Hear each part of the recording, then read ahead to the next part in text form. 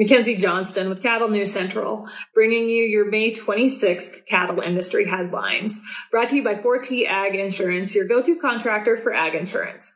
The folks at 4T Ag are dedicated to providing you with insight, information, and alternative risk solutions to fit your business and personal needs. They offer both crop and drought insurance, and they offer LRPs on both fed and feeder cattle. If you'd like more information, head on over to www.4tag.net. That is the number 4, TAG.net. We are also sponsored by American Beef Producer Magazine. They are doing their best to promote nutritionally wholesome beef through their Real Beef Made from Plants campaign. This campaign is reminding the general public that beef is already made from plants. It is not some fake product sitting on a grocery store shelf with an ingredients list a mile long. When we all know that product, even though it has beef written all over it, it is either plant-based or even worse, grown in a lab. So to promote beef, they are selling t-shirts, hoodies, stickers, and caps. I encourage you all to check out what they have to offer. Head on over to realbeef.shop. And finally, Ag Risk Advisors. They manage your risk so you can manage your operation. With the weather being unstable, there is no better time to look into coverage for your feed crops. The annual forage deadline is right around the corner. With their state-of-the-art technology and second-to-none customer service, you can be confident that your policy is in good hands. Ag Risk Advisors. Risks averted, legacies preserved. According to Shaylee Stewart with DTN Progressive Farmer, there are times in the market when we can all feel comfortable making projections. We can rely on technical and fundamental data to shed light on what's coming around the next corner. But then there are times like we are currently experiencing with the 2022 feeder cattle market, when you need a crystal ball, a fifth of whiskey, and dice to roll. Whether we're considering the conflict between Ukraine and Russia, the drought covering the majority of the western part of our country, or the lingering effects of the pandemic, there's a lot of volatility and moving pieces in our cattle market right now. And don't forget the effects of our weakening economy, increasing cost of gains for feedlots, astronomical inflation, and grain prices that cannot seem to find a ceiling. So according to Stewart, there are 3 bullish factors that continue to bode well for our feeder cattle market: beef cow slaughter, supply and demand fundamentals, and U.S. beef exports. First off, beef cow slaughter. Our nation's herd is being called at levels that we have not seen since the 1980s. So far in 2022, there have been a little over 1.4 million head of cows slaughtered just this year. That's 179,100 head more than last year and almost 310,000 head more than the market's 5-year average. 2021 was a record year for cow slaughter, but little did we know that 21 wouldn't even hold a candle to 2022. Last year, out of the 52-week calendar, there were 18 weeks when beef cow slaughter exceeded 70,000 head. So far in 2022, there's only been 1 week when beef cow slaughter has not exceeded 70,000 head. That brings us to supply and demand fundamentals. Obviously, there will be fewer beef cows contributing to our nation's feeder cattle supplies, and demand for those cattle will most likely strengthen. It will increase, and prices should go right along with that. They should anyways. And the last bullish factor, a strong export market. According to the U.S. Meat Export Federation, from January through March, beef exports this year have totaled just over 281,000 metric tons, 7% above 2021. And this is a head-turning number because 2021 was a dang good year for beef exports. So the fact that we're seeing an increase this year is a strong supportive factor in our U.S. beef cattle market, according to Stewart. Then we have the other side of the coin, 3 bearish factors to consider: corn prices and high feed prices, consumer demand, and beef imports. The price of corn as of late is somewhere between $7 to $8 a bushel, which means feeders could be facing cost of gains as high as $140 to $160 a day. These costs will require feedlots to receive significantly higher premiums for their fed cattle than what they are currently receiving. Keep in mind, corn is not the only expensive feedstuff in a ration. We all know this. We can talk about hay. Hay supplies have been depleted, so hay prices have stayed elevated, to say the least. Next, consumer demand. Over the last few years, we have seen incredible consumer demand, despite the fact that consumers have paid astronomical prices at the meat counter. But inflation is now draining consumers' wallets, and money is harder to hold on to than it has been probably since the 80s, I'd say. And there's legitimate concern that inflation, this issue with the consumer dollar not going as far, will impact beef demand.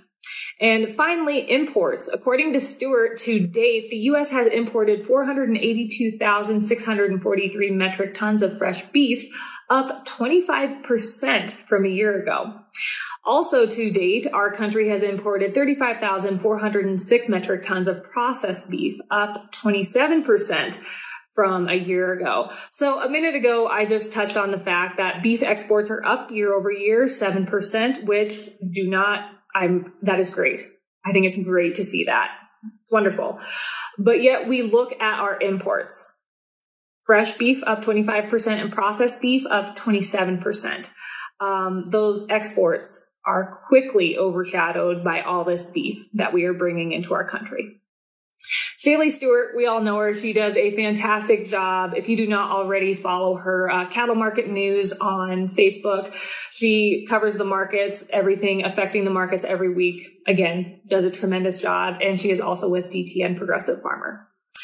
Drovers has reported during the third week of May, cattle feeding margins averaged $87 per head, according to the Sterling Beef Profit Tracker. That average was $43 a head lower than the previous week and $35 a head lower than a year ago. Packer margins for the third week of May averaged only $178 per head, up $11 from the previous week, but down $746 from the same week a year ago. Based on 5 area fed cattle prices, the third week of May averaged $141.25 per hundredweight, about $2 per hundredweight lower than the week before, but the average was up $21 per hundredweight from the same week a year ago. Feed costs for cattle marketed last week averaged $470 a head, up $7 from the previous week, and up $113 per head compared to the same week back in 2021. Cattle slaughter has been moving right along. Last week, slaughter totaled an estimated 680,000 head, up 23,000 head from the week before and up 161,000 head from the same week last year. Finally, Reuters has reported on Tuesday, China suspended beef imports from 4 Brazilian slaughterhouses, 2 from JBS South America and 2 from Marfrig. The Chinese government has yet to give reason for these suspensions. This news came hours after authorities from Brazil and China met and agreed on advancing their bilateral trade agenda. There you go. That is all I have for news for you guys this morning. My thoughts and prayers obviously go out to the community and everyone affected by the elementary shooting down in Uvalde, Texas. The shooting that occurred on Tuesday can best be described as horrifically evil. It is unimaginable, the pain that those families are feeling, the community, the loss is insurmountable. So obviously many people in our country are now calling for gun reform. And if you want to make guns more difficult for people to get a hold of, go for it. That is not going to stop criminals like the 18-year-old down in Uvalde that shot up the elementary. That young man, if you're not aware, he violated numerous gun laws. So why didn't those gun laws stop this horrific accident from happening? If you want to put more gun laws in place, shouldn't that stop situations like this? No matter what, if someone wants to make such an event happen, has that much evil in their heart, they are going to find a way to get a weapon and make it happen. We don't have a gun problem here in America. We have a heart problem, and that's because of our culture. Look at the evil that surrounds us every day, and our youth especially. The music they listen to, what they watch on television, the video games they play, the magazines they read. There is an incredible amount of violence and evil. Here in the US, evil is sold as good. And at the same time, what our country was built on, God, he's shunned. We've taken him out of everything. And you wonder why these horrific things continue to happen in our country.